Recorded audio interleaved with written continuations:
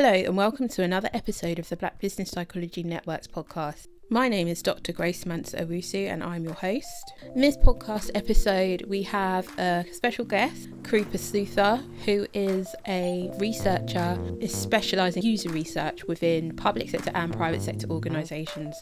She's had a really interesting career which spans corporate work.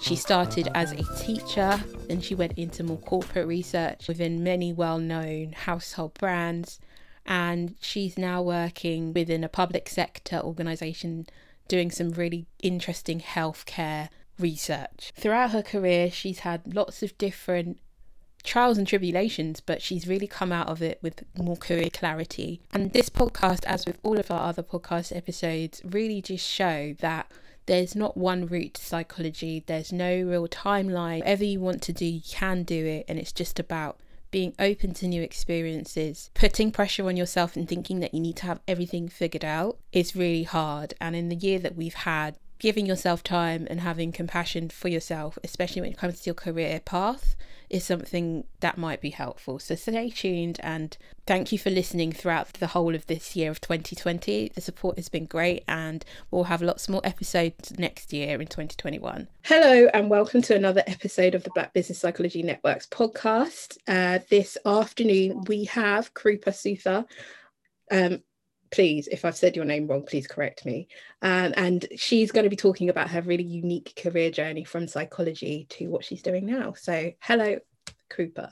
Hi, thank you very much for having me. You definitely didn't pronounce my name incorrectly. It was very correct. So that's amazing, because that is one thing that I find really difficult, is that people can never pronounce my name so often. Really? I just say to them, just call me Kay. Very much so in the workplace, it's very much Krupa, but in personal life, it's very much just Kay. So, right. No, well done. Thank you. Thank you. So, Krupa, you talked about work. So, what is your current work? Would you like to introduce yourself? And just tell us a bit about yourself.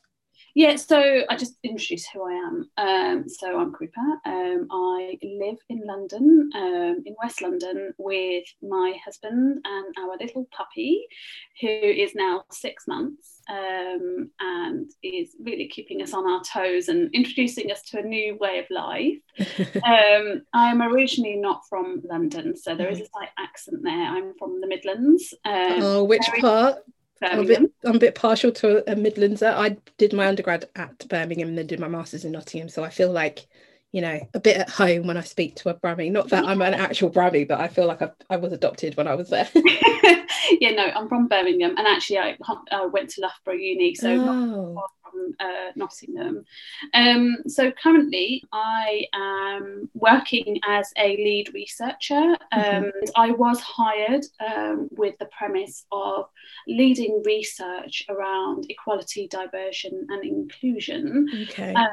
Since I joined, which has now only been a month, I have to say I took a risk because I left a permanent role to go and work on this, but it goes with where I want to go with my career and a bit of my history. It will come apparent as to why I'm in this role. And so, it's been a month into the role, and literally the week I got in, they said, this team no longer exists because actually it shouldn't be a team, it should be something that's embedded across everything that we do, which totally makes sense. So on to another project, but continuing in my role as a lead researcher. So let's see where it goes. Who knows? It's a contract role. I don't know where it's going.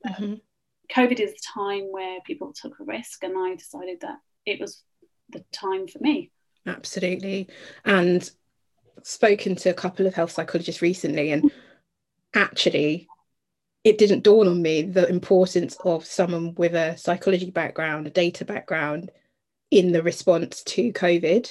I was just like, of course of course all of you are going to be really busy at the moment, and there's going to be more jobs in public health and or health awareness and health prevention, disease prevention, disease control, because that's exactly what we're doing by staying at home. And all of that stuff is how do you change people's daily activities to protect themselves, and how to get people to wash their hands for a minute. It's not 20 seconds. Whoa, thank goodness I didn't obviously do all that advertising, because clearly it didn't sink in with me. So it's really interesting how you've moved into that kind of role. Yeah, and actually I should say that so even though I'm not directly working at Public Health England, I sit within Department of Health. We worked side by side with Public Health England, the behavioural scientist team, which is actually formed of health psychologists as well. So I work with them on a daily basis to say, here's our research. Just yesterday I was presenting, and there's so much input that they're giving, saying, well, actually, there's a reason why they're doing this, and there's some theories out there, and this is what we can do to help, for example, without going into the specifics of the findings. So we work with them on a daily basis, and then we also have a lot of input from the NHS digital team as well. So it's a real cross collaboration, because we've got to work together, and it doesn't matter what department you're in. But there's a lot of health psychologists, behavioural scientists involved in this. It's really fantastic to see that. But yes, data is embedded in no matter what type of position you're in terms of research, for sure. Brilliant. Can you just give us a little bit of enlightening? How did you get here to this point? And don't worry if it's convoluted. I mean, everybody in psychology's background is convoluted.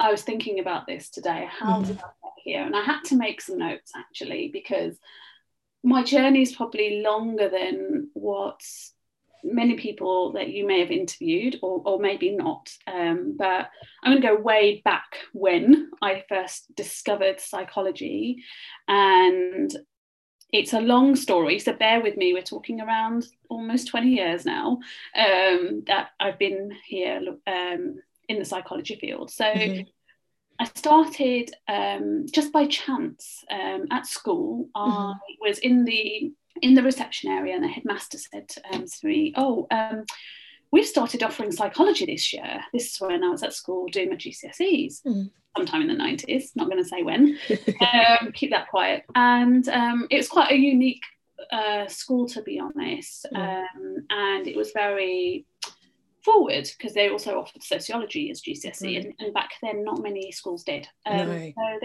he said to me, do you know what, I really think you'd enjoy psychology, and we're offering it. I was in year 11, and he said, we're offering it as a 1-year intense, would you be interested? And I was like, yeah, I know.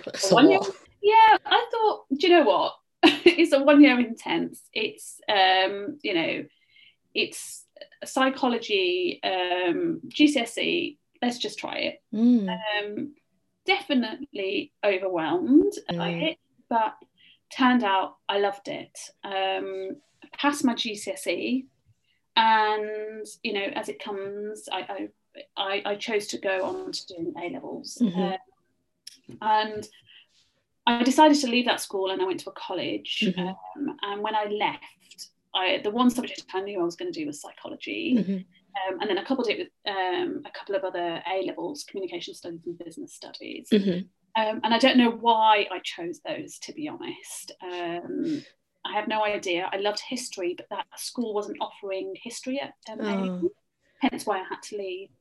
And so off I went to college, and I think I must have been really lucky, because that's where my interest in psychology was really cemented, because I had the best A-level tutors, and the reason why was because their teaching style was so unique. So what we would normally do is, so I did psychology over 2 years, and what we would normally do was we would learn the theory. So for example, if we're learning about obsessive compulsive disorders, just say, we would learn the theory, and then we would have a sheet. And what we'd very much need to do is fill in this sheet about what behaviours is this person exhibiting, what's the diagnosis, what's prognosis, and so on. But the way that they brought it to life was they would either put on a film or they'd put on an episode of Friends. And sounds like my dream lesson. Yeah, and it was in every lesson. It didn't matter what it was some kind of application to real world. And it was a lot of friends, and I used to have my own friends who used to say to me, can we just come and sit in your lectures because they sound like the best. And I just loved it, and they really encouraged me to apply and think about doing psychology as a degree. And so I did, and I chose, when I was choosing my universities in the late 90s, I was really particular because actually there was not that many. So I think, I'm not sure, maybe psychology, there weren't as many universities offering the course back then. And if they did at the time, they used to be quite focused in, for example, an area of psychology, i.e., cognitive psych. That's what I found anyway. Or maybe it was just the universities I was looking at. So the things I was looking at really when I applied to university for my course were making sure the course is accredited, because you do courses that aren't. So accreditation was really important to me. I wanted a course that had a year out as well. Okay. Now, a course that offered a year out back in the late 90s was quite unusual to come across. There aren't even that many now with psychology. There's literally like maybe 5, if maybe 10 at a push, but I know of about 3. Exactly. And I really wanted to do that, and I don't know why.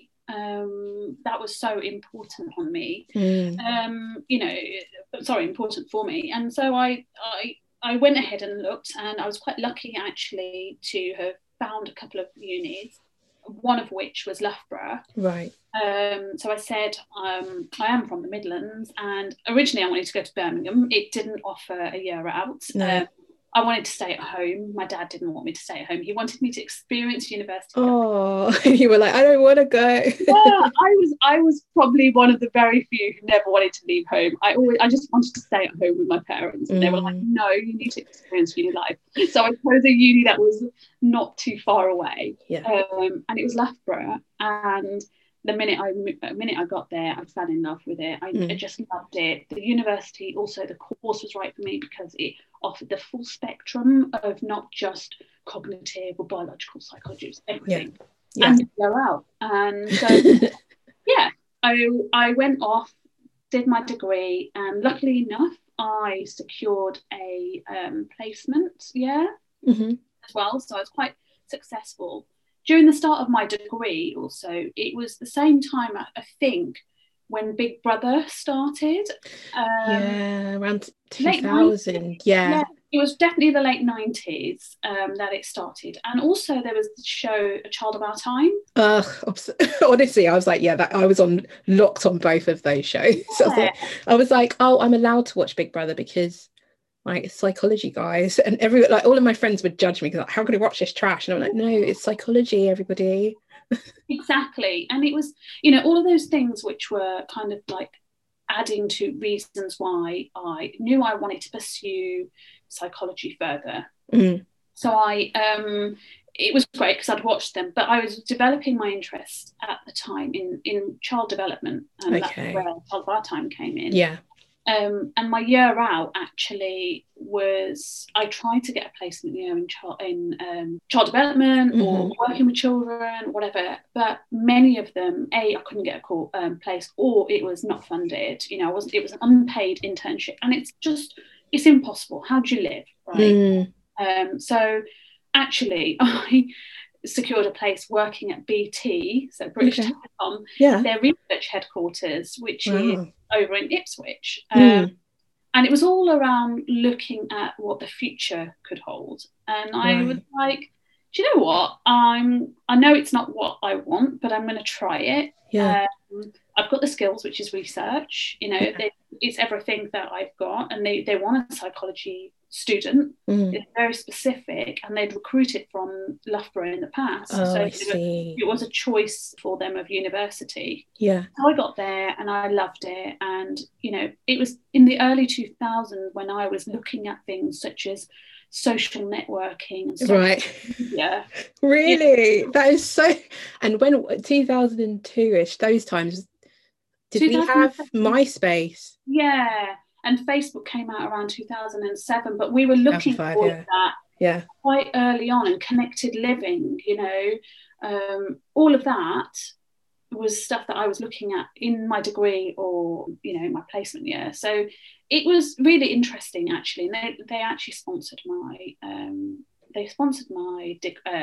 dissertation. So I was fortunate. Again, it wasn't in everything I wanted. But actually what I was doing was cementing, because it doesn't matter, I think, what area of psychology you go to, you still need a skill set in research. Absolutely. And to apply your knowledge. So I graduated and I went off and thought, well, what am I going to do now? I had this interest in child development, but I wasn't so sure. And I just got a grad scheme role. Yeah. Very quickly in my grad scheme, it became apparent that I was not a good fit because I was learning to code. Yeah. I'm a psychology student, have no sense of coding, C+ language, or whatever it may be. It was the wrong thing for me to do. So I left and I worked for a small research consultancy. But again, that was all around website usability. And then I was just like, this is not what I want to do. Again, I was really unhappy. So I thought, I know I want to go into psychology, and I'd always looked at becoming an educational psychologist. Right. And it was something I had actually explored when I was doing my A-levels. Yeah. So at the time, to become an ed psych, you had to go off and do your psychology undergrad, which I did. Make sure it's a BSc and it's honours. You have to do all of that, and it's accredited. Yeah. So with all of that, tick. And then after that, you go off and you have to do a PGCE or a teaching conversion. That was... Yeah, that's changed now. Yeah, because you didn't... I don't think they changed it that long ago, but yeah, that was usually the route for ed psych. So I did. I went and did that. And halfway through my teaching conversion is when the change came, that you no longer needed to do that, and you just had to go off and do a 3-year on top of your undergrad. And there was so many of us. It's not just me. There were other students on the course who were doing the same thing. And it was like, what do you do? Do you stop or do you continue? And I was like, well, do you know what? I have to just continue, because that experience, still to be an educational psychologist, even if you get that experience of being a teacher, would be valuable. Yeah. So I carried on and I taught, and I was really successful at teaching, and it was great, but it wasn't what I wanted to do. What kind of sorry to cut, what kind of PGC was it? Primary, secondary? It was a primary. And it was actually, I ended up teaching some in the really highly behaviour challenge schools in England. They were in the top 5%, which was really hard but really good experience. So, but it wasn't something I wanted to do, right? I did it because I had to do it. It was like a means to an end. Yeah, and then I found out I didn't have to do it. So I decided that I couldn't at that time afford to do another course. Yeah. And so I decided just to knock being an educational psychology on its head, and I was like, I can't go back to university for another 3 years. It's just impossible. So I tied my skills of being a teacher, psychology, and research together, and focused on doing research with children and teens. Right, of course, that makes sense. Yeah, so it's like I've got both sides of it, So I was like, well, there must be some jobs out there for children and youth and researchers. Turns out there wasn't. There were only a few consultancies or companies, and so I then at the time just got positions in research roles, because that's where my experience had been. So I'm still using my degree. And somehow, very luckily, I managed to secure a few years later a role for the largest toy manufacturer in the world, set up to work with the research lead, but to set up the UK division. Amazing. To then conduct research with children, which was great. I mean, who wouldn't want to work in a toy company with children? I mean, I'm a big kid, so I'd just be playing with all the toys, but I'm sure you weren't actually doing that. Well, that's it. People think, oh God, you just play with toys all day long.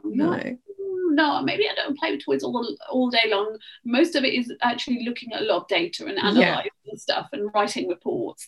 But there was a bit where we did have children, coming in, and it was all done, according to ethical standards and research standards. There was nothing wrong in the way that we were conducting our research. And I did really well and ended up kind of looking after around 16 countries worth of research. Wow. I got promotions. Yeah. And that's kind of back around 2015 when I decided this wasn't for me, because my health started taking a bit of a tumble. And I was faced with my own health challenges. And this is kind of where the change came for me. Right. I would say there was a real kind of internal kind of change happening, because I started in my own personal life going to yoga in 2013. I was meditating and things were changing. My role at that time was also quite far from home, so I was getting tired. Yeah. So I actually took voluntary redundancy.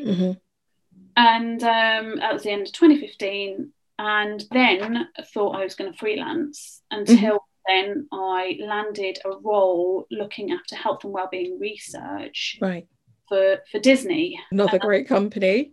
Amazing. Yeah, and I was just like, well, this was much closer to home. And it was moving into an area which I was starting to get into, which was health and wellbeing. Yeah. Because I'd started reading a lot about it back in 2013. I started changing my own ways and things that I was doing. I was becoming a lot more holistic within how I was at home and making big changes back then in terms of, even the stuff that we use in the house to clean, chucking away all the crap and bringing in like lots of natural products. And that started back in 2013, 2014. So these changes were happening. And it was kind of my journey to educational psychology had been knocked on the head. I knew I didn't want to do it. And that shift towards health started. Yeah.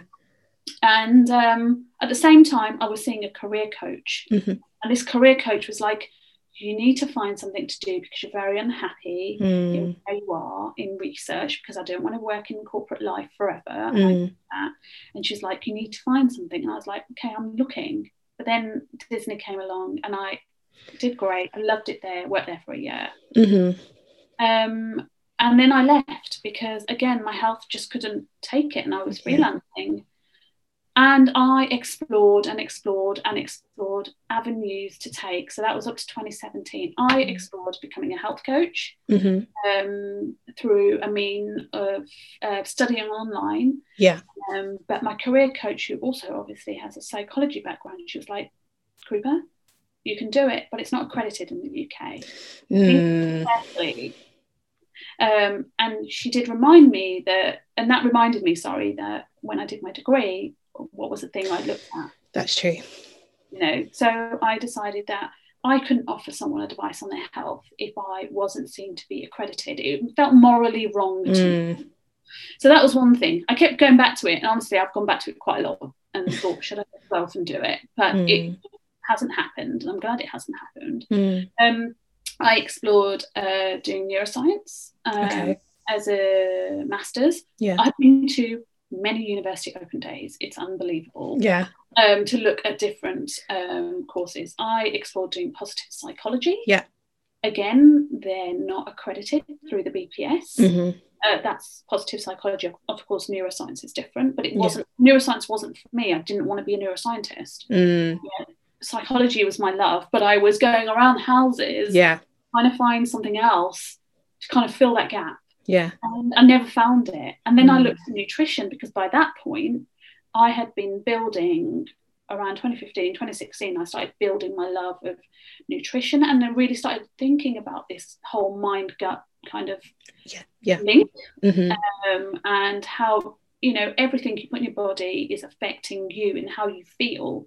And given that my health wasn't in good condition then, it was, those changes I was making, I was seeing kind of the benefits coming through. And so there's lots of changes happening. But again, to be a nutritionist, I was looking at the wrong places. I thought I had to go off, and there's a place called the Institute of Nutrition where people can go to train. It's not a university, it's a course you can go off and do. And they said you have to do another 4 years. And I was like, oh my God, 4 years. Whereas universities, because I've got a psychology undergrad and it's a science, the BSc based, they said you can come in and do your masters. So I didn't know all this, I was doing my own research, as I'm trained to do. And lots of things happened, but nothing kind of came close to psychology. And it was around 2019 when I started my permanent job, because I left freelancing and I wanted to have a life that kind of a role which fitted in with my life at the time, given my challenges that I was facing, but was interesting to me. And the role that I found was fantastic, because I was looking at designing spaces for people and thinking about the next 20 years. Right. You're then all of a sudden looking at not only research, but you're thinking about who's this next generation, what's their life going to be like, what's happening across the world. And actually health was intertwined with it. It is just there. And COVID hit, and this is where the change happened, and things took the toll on me, where I said I'd been put onto furlough from my permanent position, which was like, oh God, what am I going to do? And then everyone's talking about behavioural science, so I'm like, behavioural science was another thing I was looking at as well. And I was like, right, I'm just going to apply for some courses now. And I've never done it. And by this time, my career coach, the one I was working with, said to me, I can't work with you anymore because I'm so frustrated by you that you are not making a decision. And it's because I couldn't, I had to go around houses. Literally, I've been around the whole of the UK, whatever it is, to decide that, health psychology, which is something that I had been looking at as a course, was in fact the right one for me. Because there was I never found any jobs in, I would always look, are there jobs in health psychology? What do people do with health psychology? I didn't just want to end up back in research. Because I've been doing it, and people I've spoken to said, you don't actually, with your skill set, don't need to go off and do this MSc because you're already doing it. And I was working for the NHS as a researcher anyway. But I still wasn't fulfilled. So COVID hit, and I did my applications for universities, and I'd spoken again to lots of universities because I needed to get to a course which fitted in with work. And it fitted in with my lifestyle. So it had to be online. And very few universities offer psychology or health psychology online. Even though that's changed now because it's all online, which is ironic. I know. It's just so bizarre that they couldn't offer it, but now they are. And yet they still won't consider after this offering it online. It's just so weird. Or I was going to do behavioural science. So I applied to LSE for behavioural science, and I applied to Liverpool University in the end. And it's a new course for Liverpool. And even though I spoke to lots of other universities, but Liverpool was the one where the university lecturer she spent a lot of time talking to me. Like I asked her to speak to me for 20 minutes, and we're on the phone for an hour. Oh, wow. She was amazing, and just made me feel really at home. And actually, I decided to make an application to them for health psychology. And I just thought, you know what? I've made my 2 applications. I'm going to see how things go. And let my mind mull over which way I want to go. Is it LSE behavioural science, or is it Liverpool health psychology? And when I got both offers, I was like, oh crap, now I've got to choose. And in the end, I decided to reject LSE and go with Liverpool. So Liverpool, currently the course, because it is going to be their first year, they're still going through the accreditation process. So they're not accredited yet. And I'm still waiting.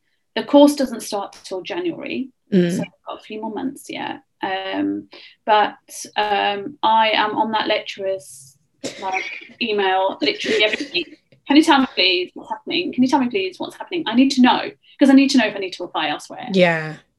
Hopefully I'm going to be hearing very soon, so I don't know. But at the moment, I am scheduled to go to Liverpool to do, to go to Liverpool online. Virtual Liverpool. Yeah, virtual Liverpool, to study my MSc in health psychology. Brilliant.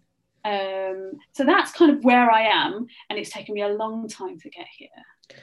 I just think your story is so interesting because, and when you were talking about seeing your career coach and your career coach getting frustrated with you, I think a lot of people go through the same, like, what do I do? What do I do? Like, I'm interested in these things, but because it might not seem like there's a job that fulfills, or an area that fulfills all of those curiosities or your research or like what you actually enjoy. It's really hard to find out which one it is. And I think because you had that placement year, even though it wasn't really in the area that you wanted to do it, it still led you to the point of, do I actually even want to do educational psychology? And it's, yeah, I just find it fascinating, people's career stories in general. But you got to where you need to be. And if you might have done it earlier, it might not have fitted then. Do you see what I mean? Like, it all pieces together. Yeah, there is that saying, isn't there? You can't join the dots going forward, you can only join them going back. Oh, I've not heard that one. That's a good one. I'll write that one down. Someone told me this the other week or something. I was like, I like this, I'm going to remember it. But it's true. I did have to go through all of this, to get to where I want to be. And you were so right in what you said, in that, every time I went on to, I did a lot of LinkedIn stalking, right? A lot. And I call it research, not stalking. Yeah, true. Let's call it research, because I think that's a better thing to say rather than stalking. No, because I do the same, so I've just reframed it as research. I'm a researcher, so it's embedded. But at one point, LinkedIn not blocked me, they stopped me and said, you've done too many searches this month. Because I was really interested. What I really wanted to know is, people who do health psychology, what do they go off and do? Is that MSc, you've got your MSc, what are they doing? Yeah. And that's what deterred me for so long, right? Actually pursuing this, because every time I would see that they either end up back in academia, I don't want to be in academia, or they go off into a research position. I'm already in research. Yeah.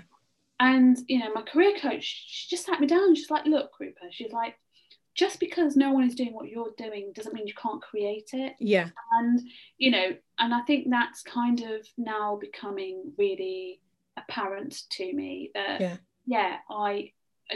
no one may be doing what I'm doing, but there are people out there who are doing their own thing and are doing pretty well at it. They've made it their own. Absolutely. Why can't you make it, and why can't you do it? So it's taken me some time to get there, I think. And also because of your freelance background as well, I think that really does help, because it might not be in health psychology, but you've got the background of, like, I've freelanced and I'm a researcher in these areas, and a lot of them have probably touched on the health side as well, especially your well-being role. And it's about taking those skills and just putting them into a different context as well. So, and you've worked in and around a lot of the people that do the same thing, who are health psychologists as well. So it makes sense.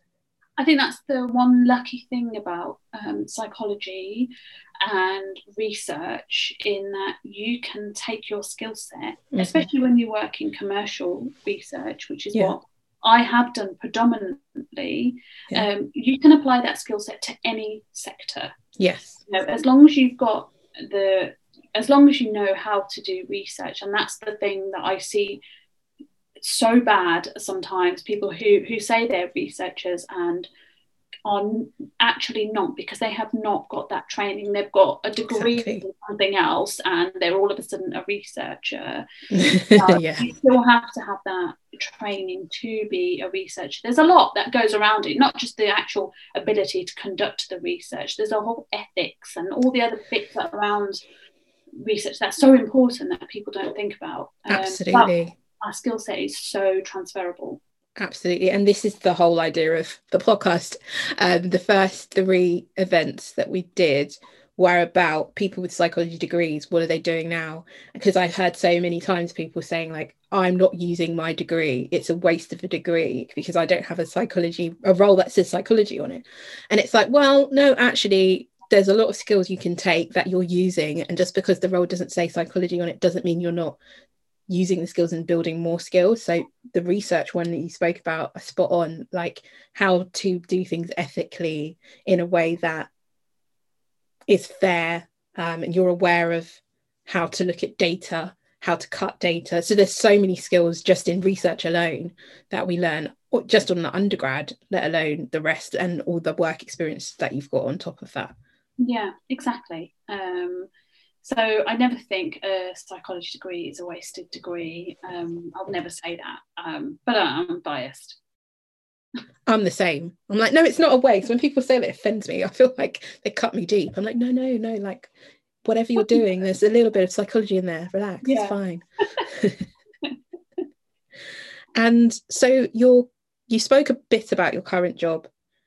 So I don't know if you can go into detail about more of like a day-to-day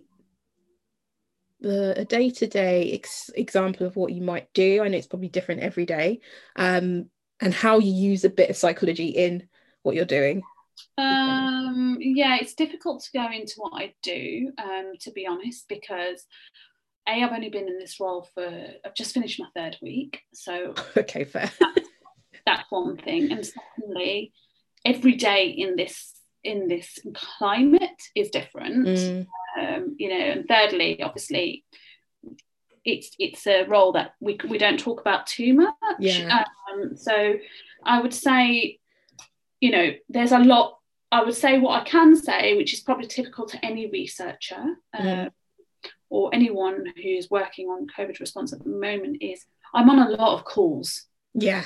To say that all day I sit on a lot of calls because there's a lot of collaboration happening, and I think that's one thing. It may not be a skill set that's from my degree specifically, but it's a skill set you obtain overall through work and actually through your degree, because you collaborate on projects, for example.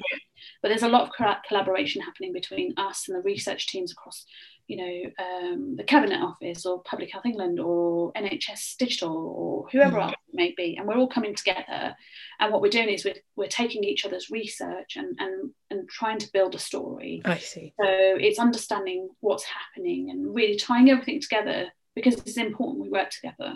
Yeah.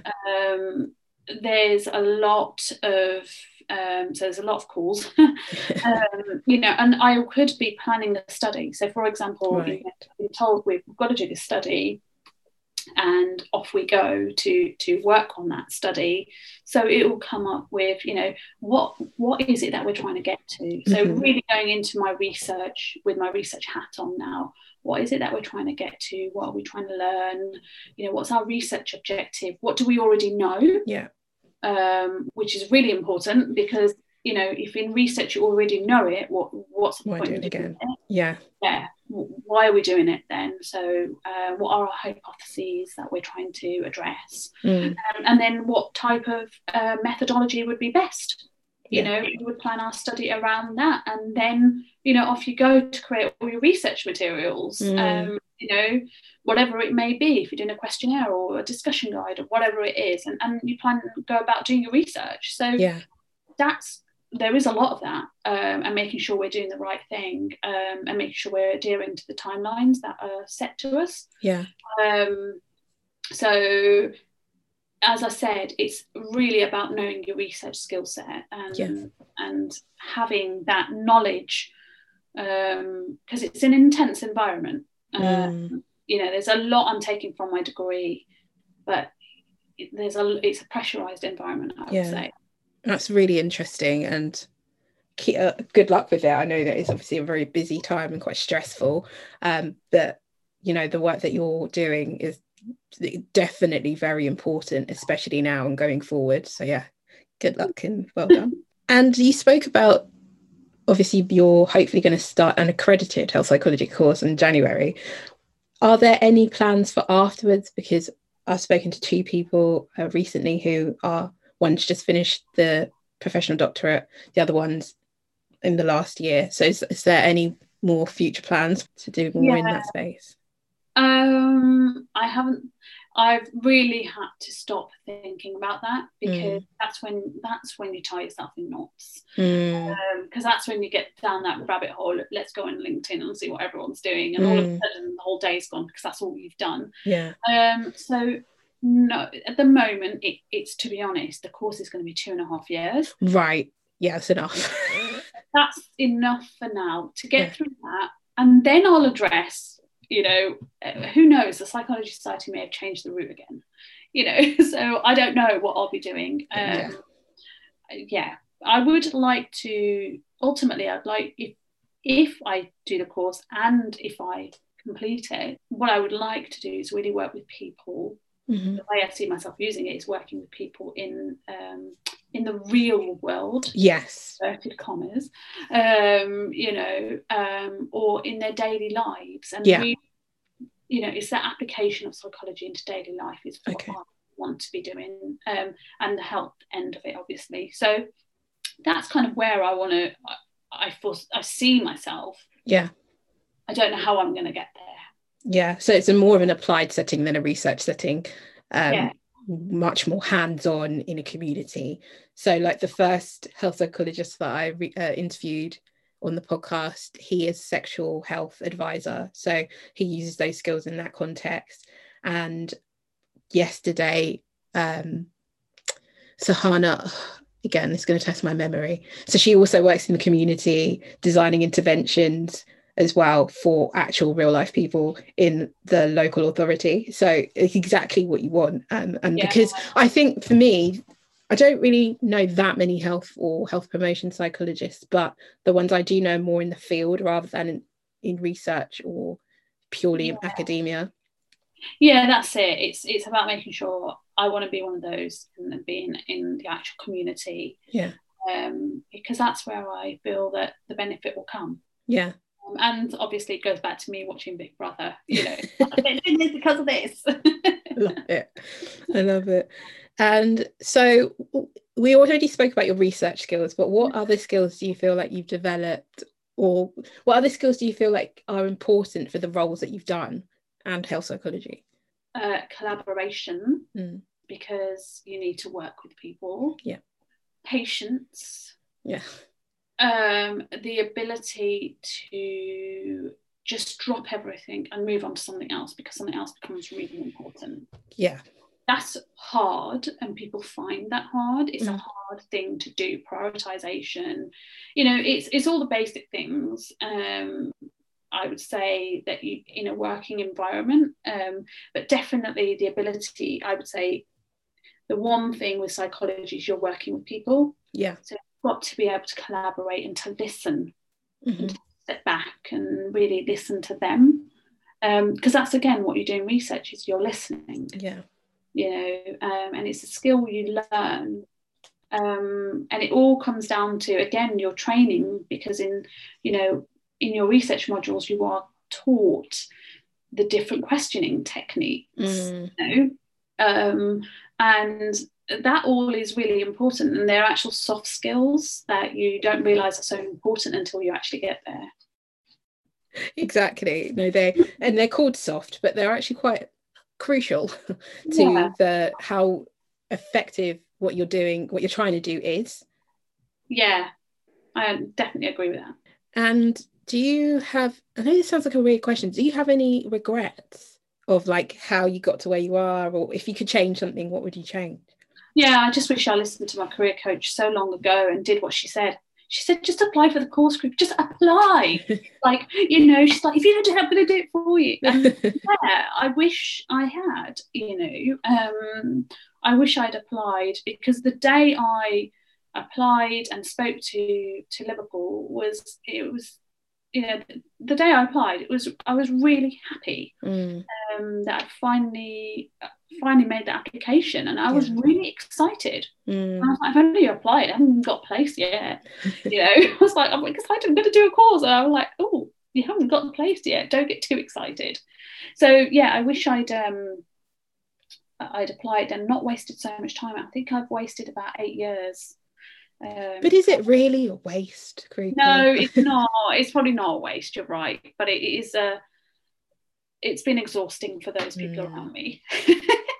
But no real regrets, because I think I had to go through that to, not only did I have to go around to where I wanted to be, and explore other avenues to make sure those weren't the right ones for me. Yeah. Also, I think my own personal health challenges also shaped for me the route that I wanted to go down. Absolutely. So no real regrets, just wishing I applied sooner. I do hear you, but in those 8 years, the whole of your career, but the 8 years specifically, it sounds like you had an amazing experience and like exposure to such world-class, world-renowned organizations. And I know it's not all about, the reputation of the organization, but the people that you were working with and the groups that you were working with, in terms of, for example, I'm thinking of Disney and like the children you were working with, or the teens working with the children to try and make a toy that would fit with what the target audience want. And they're all really amazing skill sets that you can bring. Like, you've got real world experience, where I went into my master's straight after undergrad, and I had worked before, but if I was to do that master's now, it'd probably hit differently than it did then. I mean, I'm glad I did it then. I'm not gonna lie, it was a lot, but it would have, what I mean, the knowledge would have sunk in and sat in totally differently to what it did then. Yeah, I agree. It's that level of maturity and level of experience that you get. And I think going in as a slightly mature student, I don't think is going to do me any harm. No. Maybe I'll be a bit more tired. Maybe. Yeah. No, yeah, managing work and that. It's going to be intense. But that's why I've positioned my work to fit around doing the course. Absolutely. Well, I'm still working 4 days a week, but one day is where I will study, and even that's not going to be enough. But I'm just going to manage it. Yeah, and you will. You'll get it done. It will work out how it's supposed to work. Yeah, exactly. Yeah. I'm just going to see how things go. I'm not going to be too hung up on it has to go this way. No. Well, I think I'm definitely going to keep in touch, just because I'll be interested. Like, how's it going? I've started. Because I've just finished. When I say finished, I finished the actual lectures part of a 2-year postgraduate diploma in counselling and psychotherapy, on top of the other things I'm doing. And I did that whilst, I mean, I've had like 3 jobs during the time. Sounds crazy, because I was like contracting, and then I started a job and it wasn't right for me, and then I started this job that I'm in now. So yeah, I was working 4 days a week, and also as part of the course you have to have 100 hours of practice as well, for free, with clients. And I'm still seeing those clients. I've got 10 hours left, not like I'm counting, but that's all I will need to then be, like you said, a BACP registered therapist. But yeah, it's, and when I look back, I'm like, oh no, I just got it done. But obviously you're like, oh, I've got an essay. And I think that's what it is with being a more mature student, not emphasis on not on the mature, but it's like, I've done other courses of like, oh well, I'll finish the essay, it will get finished. It didn't stress me out, just because I was like, I know it's going to get done, so I'm just going to do it. Or I'm going to worry about it, I'm just going to try and start doing bits so that it's done. However your style is and whatever your way of doing it, will get done. So yeah, thank you. That's good to know, that not only have you managed it during working, but also it will get done, because that's the thing I find difficult is I am quite particular in the way that I do things, and I can be quite fussy about it all. So, very particular. So, learning to let go is definitely an art that I've been practicing. It is hard. It will get done. It will get done. It'll get done, and then forget about that module, start another one. Yeah. See, not forget. It's all in my brain. And then the last question I'm going to ask, which I've asked everyone on this podcast, is about your ethnic identity. So have you ever felt like your ethnicity, gender, or religion, or anything like that has affected your career journey? I think it was interesting when we spoke earlier that you was talking about when you go to conferences that maybe you're the only ethnic or Black person there. When I did my degree, there was only one guy on the course, and there was only one person of an ethnic minority on the course. But then back then, Loughborough only had an intake of 30 of us. Okay. Really? That's small. Yeah, it's a small, because back then not many people were doing the course as well. So, nowadays you've got huge numbers going in. It's really changed. But I was the only ethnic person. I didn't find that a problem personally. And I haven't had so much involvement with the Psychology Society per se. I would say where I have faced challenges though is within my own community. Okay. Not real kind of really bad challenges, but kind of a question. So when I started pursuing psychology, it's very typical of a person who's Indian or Asian to go into very traditional fields. So a medical field, an accountancy field, or a banking field, so finance, those are the areas you go into. Doesn't matter if you're a doctor, an optometrist, or a dentist, or whatever, or an accountant, or whatever. And all of a sudden you've got this person unruly child, like, I don't want to do any of that. No, it wasn't of interest to me, right? And so I'm doing this psychology degree, and people were like asking questions like, first of all, what is psychology? Was a question I got asked a lot by a lot of elder relatives. And then secondly, why would you want to do something like that? Why would you want to talk to people about what's going on in their mind? Why? And so that was their interpretation, so it was really seen as being a risky kind of weird career to go into. But actually my parents never felt that way. My parents were very positive. My father was very much like, you have to do what's right for you and choose the course that you're going to be happy with and pursue what you want to do rather than doing a typical course. So that didn't bother me. And another question I would always get asked is, can you make any money from it? Like, that's another typical way of thinking. Whereas my own family, my parents were like, they didn't care. The fact for them was that I was really enjoying the course. I could see where it was going. I kind of knew what I wanted to do, albeit with educational psychology back then. And so they were really happy. And I thought, you know what? That's all that matters, right? That if my parents were happy and they didn't mind the course that I was doing, then why should I care about what anyone else thinks? Absolutely. So the issue of race came from within, because it wasn't recognised as a choice of course that people were familiar with. I've definitely heard that before with our episode with the clinical psychologist.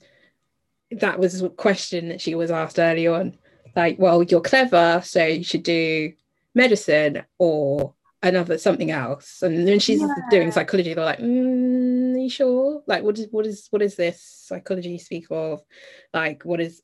And I think that's another reason why this podcast exists, because there's a lot of misinterpretation or misunderstanding of the different areas of psychology or what you can do with an undergraduate in psychology. You don't have to be your stereotypical clinical psychologist. You can go into any field and what you've learned is useful in those fields. So it's just opening it up and just allowing people that it's not all like someone lying on a sofa Freud like, or with somebody with a notepad and pen. Do you see what I mean? Like, it's literally so broad. No, exactly. It is that stereotypical view. People don't see all the other areas that you can go into. Like, I think I was talking to my nephew the other day, and it's not about psychology, but I was talking to him about he's doing his GCSEs and he had to complete something for food tech and talking about how different foods can affect the way that you eat and perform, for example. well, because he's doesn't have the most healthiest diet. And I was saying to him, a lot of these athletes have got, either they're working with health psychologists, or they've got psychologists working with them, or they've got nutritionists. And he was like, really? He was like, they work with nutritionists? And I was like, they do, because they've got to, what they're putting in their body affects them, and it not only affects how they're feeling, but what's going on, and then how they perform.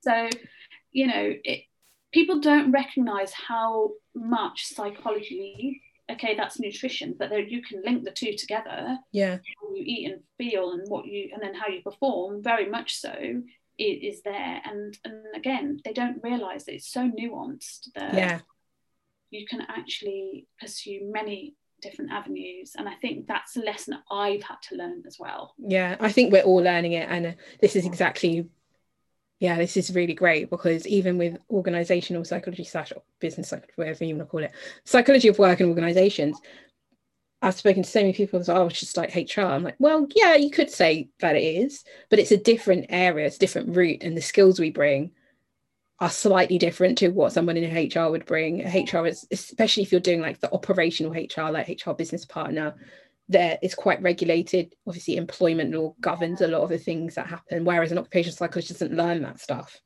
on the course. It's more about how to make work bearable and enjoyable for people, because you're working for the majority of your life. So how do we find people for a job? How do we keep people there?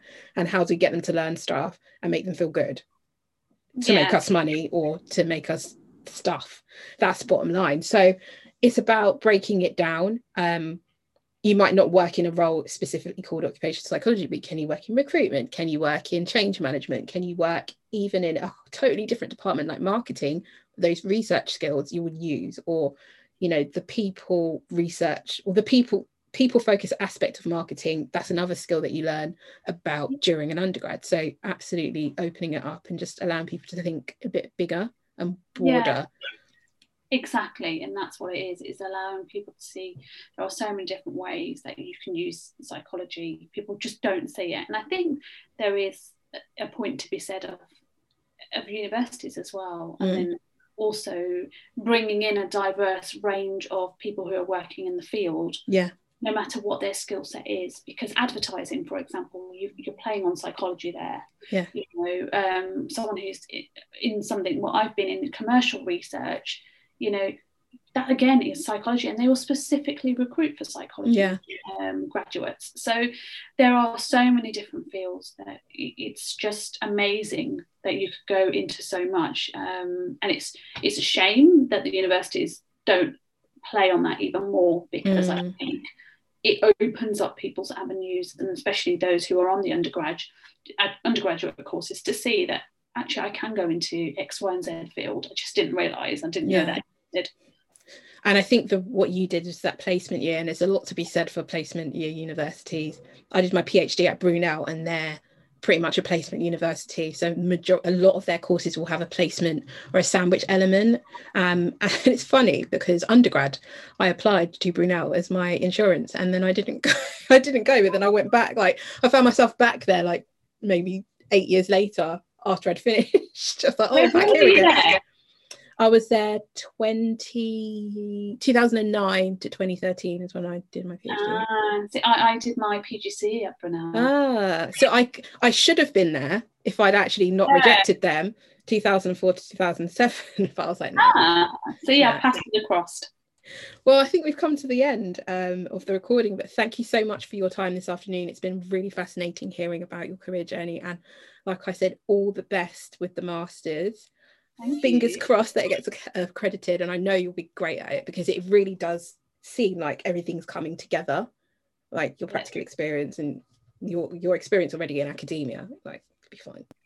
Thank you. No, thank you for having me. It's been really great, and thanks for bearing with my really long journey. I definitely hope it's going to be of use to someone. I'm sure it will, more than one, trust me.